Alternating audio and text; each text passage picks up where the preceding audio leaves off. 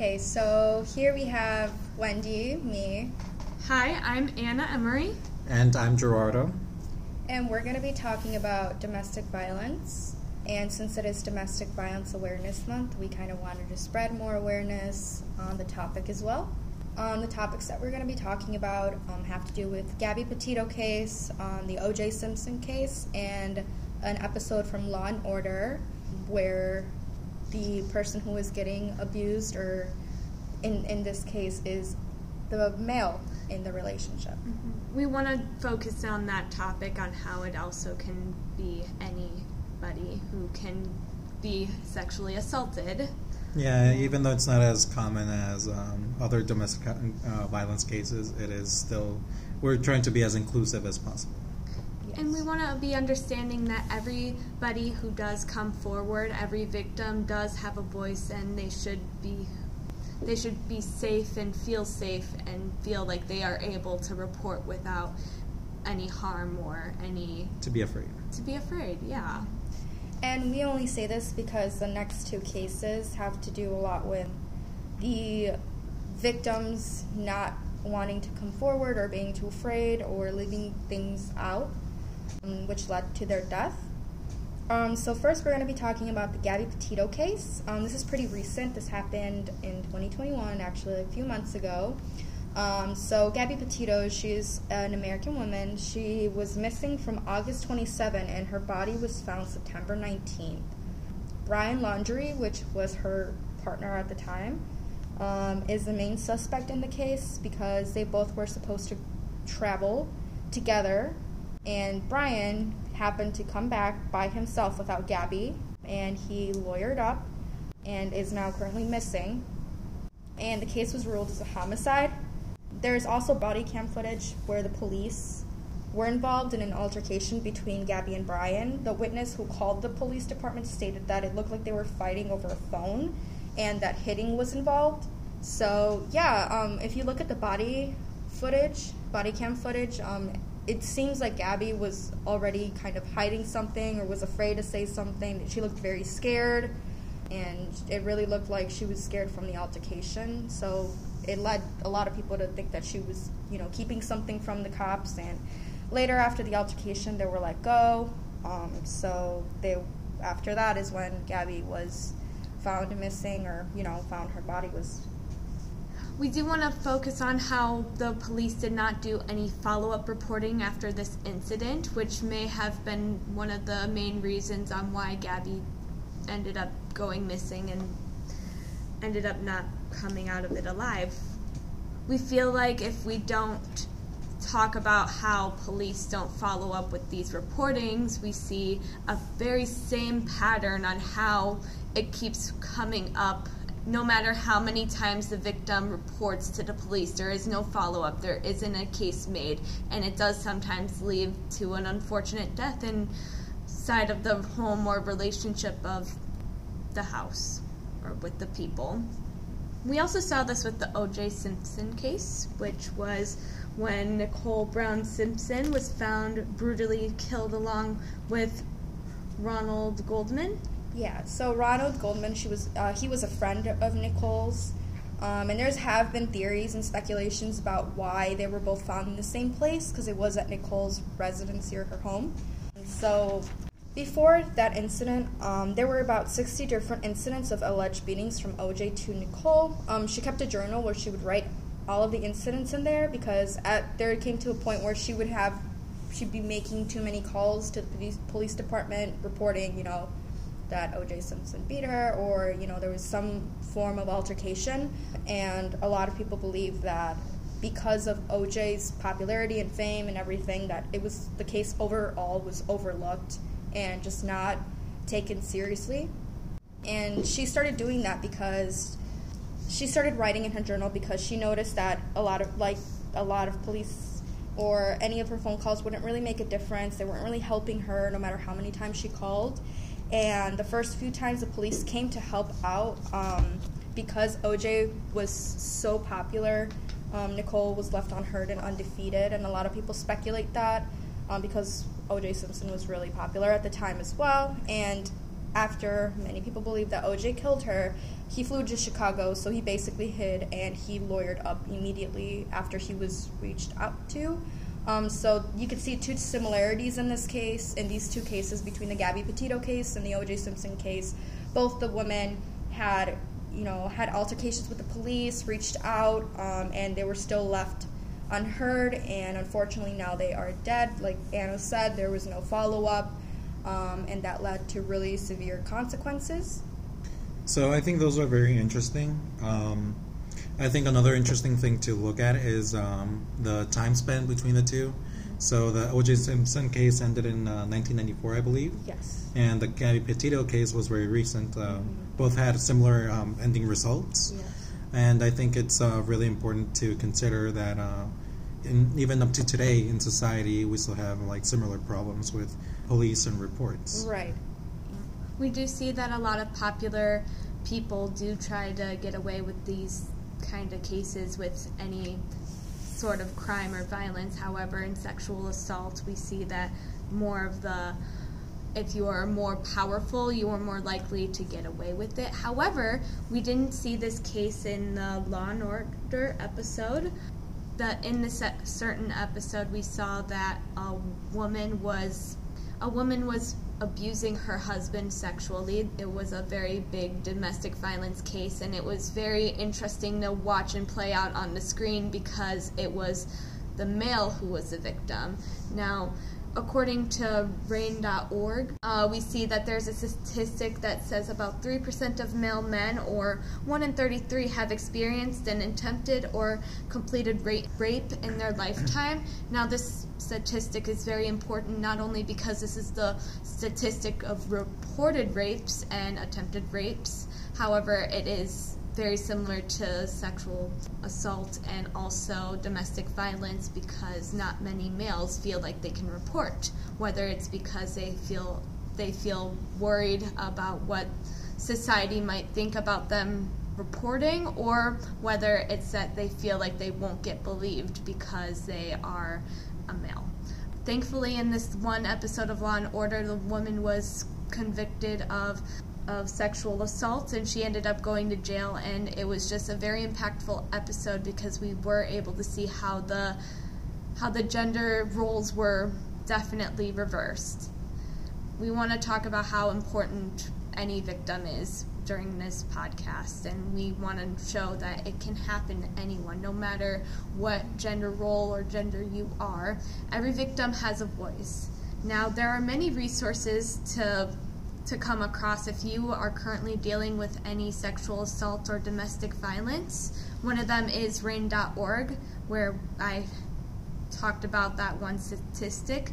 Not only does it have resources on how to maybe find safety during these times, but it also has many different statistics and information on sexual assault, domestic violence, rape, and everything like that. And it's a way to help keep you safe and in the clear of what's going on in the relationship you currently have. And then we also have Beth here, who has a little bit of a background in the domestic violence realm. So, hi, thanks for having me. I'm a teacher here at NLU in the communications program. So I have experienced firsthand, unfortunately, domestic violence a little over 10 years ago, and know pretty well the emotional and physical scars that come with it, and wrote a book, an oral history book, where I interviewed women who have survived abusive relationships and giving advice to women who are currently in those kind of relationships. I'm happy to answer any questions if you have anything you'd like to ask. Since we are talking about different happening to different genders, did you notice that there was one gender specific that it would happen more to, or that there were more cases reported as opposed to the other gender? Yes, I absolutely have found overwhelmingly that the victims and survivors who I've interacted with have always been female, but that doesn't mean that the other isn't happening at all by any means. I didn't reach out to males for my book. So had I done that, I think I would be much more informed to answer that question.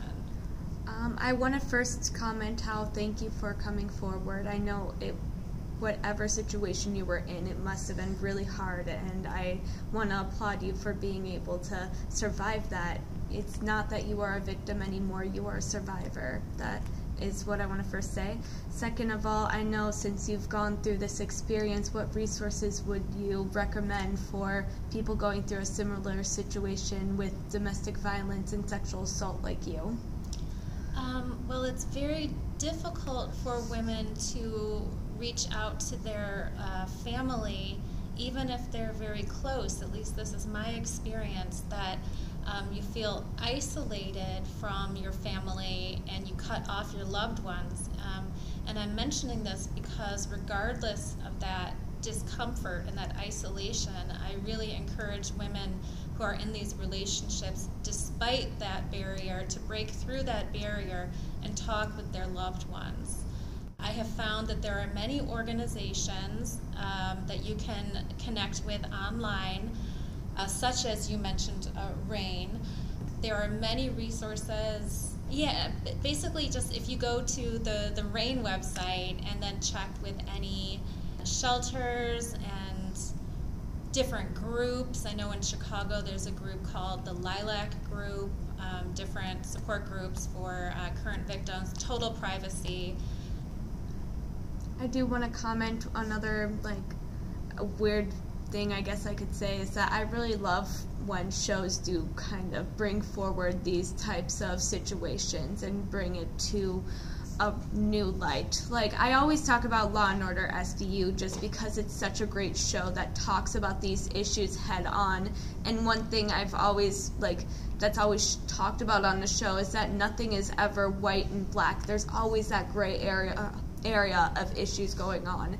And I feel like I'm really happy that we are able to see that televised and not normalized, but we get to see those issues head on, and we're able to help someone else if they are dealing with that. So. Yeah, destigmatized. Yeah. Yeah. Mm-hmm. I think it's important for women to understand when they're in these relationships. It's important for women to be aware of the cycle of abuse. It's very, very legitimate. People may have heard about the cycle where the significant other is very charming and very kind, and then the abuse kicks in and can accelerate and almost pushes it really, really far, and then the significant other will go back to being charming.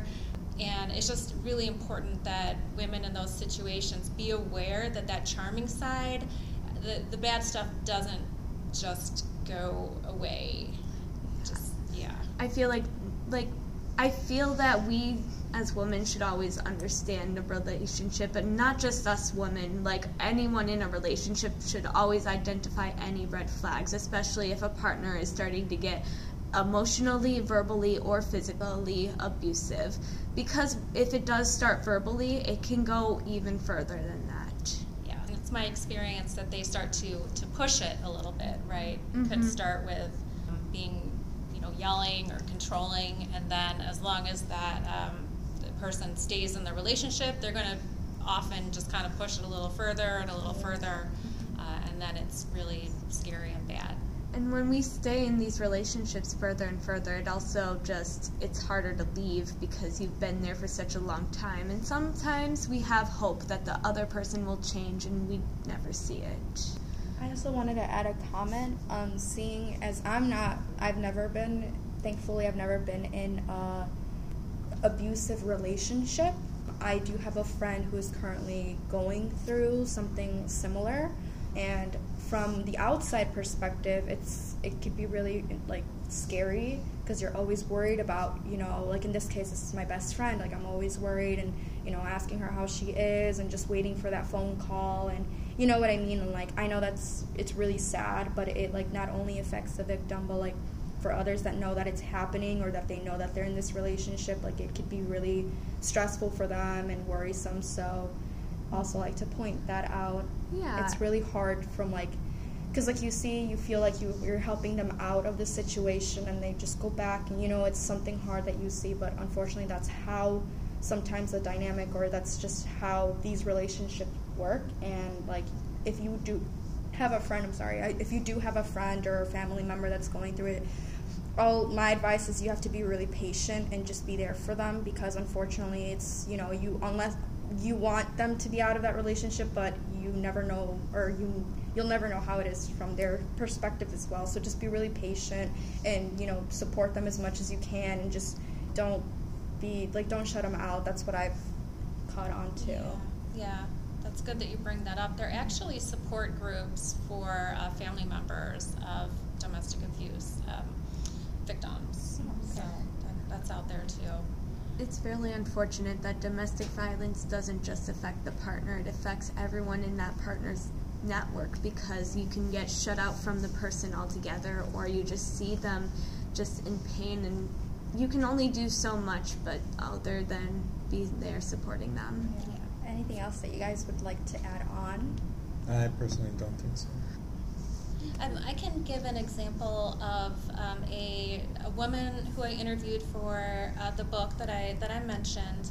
She was in a relationship with her husband. They're still married, and he wasn't physically abusive, but he was very abusive financially and emotionally. But on a positive note, he has made a real change. It took years and years. They've got 3 kids together. She's very straightforward with me, and he saw a doctor, a psychologist. They do counseling.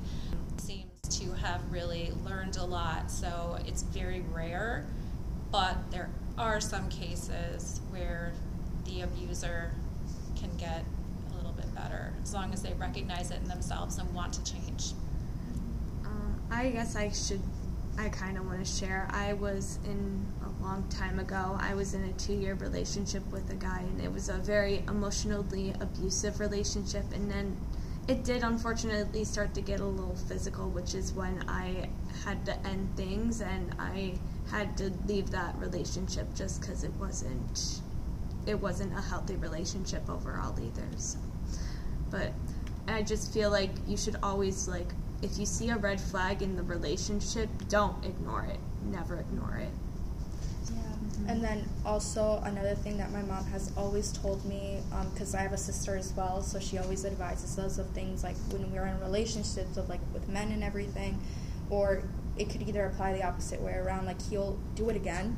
That's my biggest thing. When my friend came to me the first time, it was news to me. It was pretty new. So for me, I thought it was, first and last time, right? But unfortunately, that's not how it works. So I like to, bring awareness to that, what Anna said, the red flags, please pay attention to those, because that, more than likely, it will happen again. Yes. And then I do also have a sister who, she hasn't been, been abused, but sometimes I fear that her husband sometimes is a little bit aggressive towards her. Mm-hmm. So what I like to do is I always like to keep in touch with her. Pretty much almost visit her every single day, ask her how she is, hang around with her sometimes. And it's just a way for me to be assured that she's okay and nothing bad's happening around her life. Mm-hmm. Yeah. Well, thank you so much for asking. I hope that I've helped a little bit. I like to try to help others by sharing what I've been through, and I'm doing great now. Years later, I am so happy that I left that relationship and really saved my life. So you can do it. Thank you. Thank you for listening. Thank you for listening. We hope you enjoyed this podcast. Thank you. Okay, so my name is Gerardo. My name's Wendy. My name is Anna. And we thank you for listening. We hope you come back to this podcast and hear more content from us. Thank you.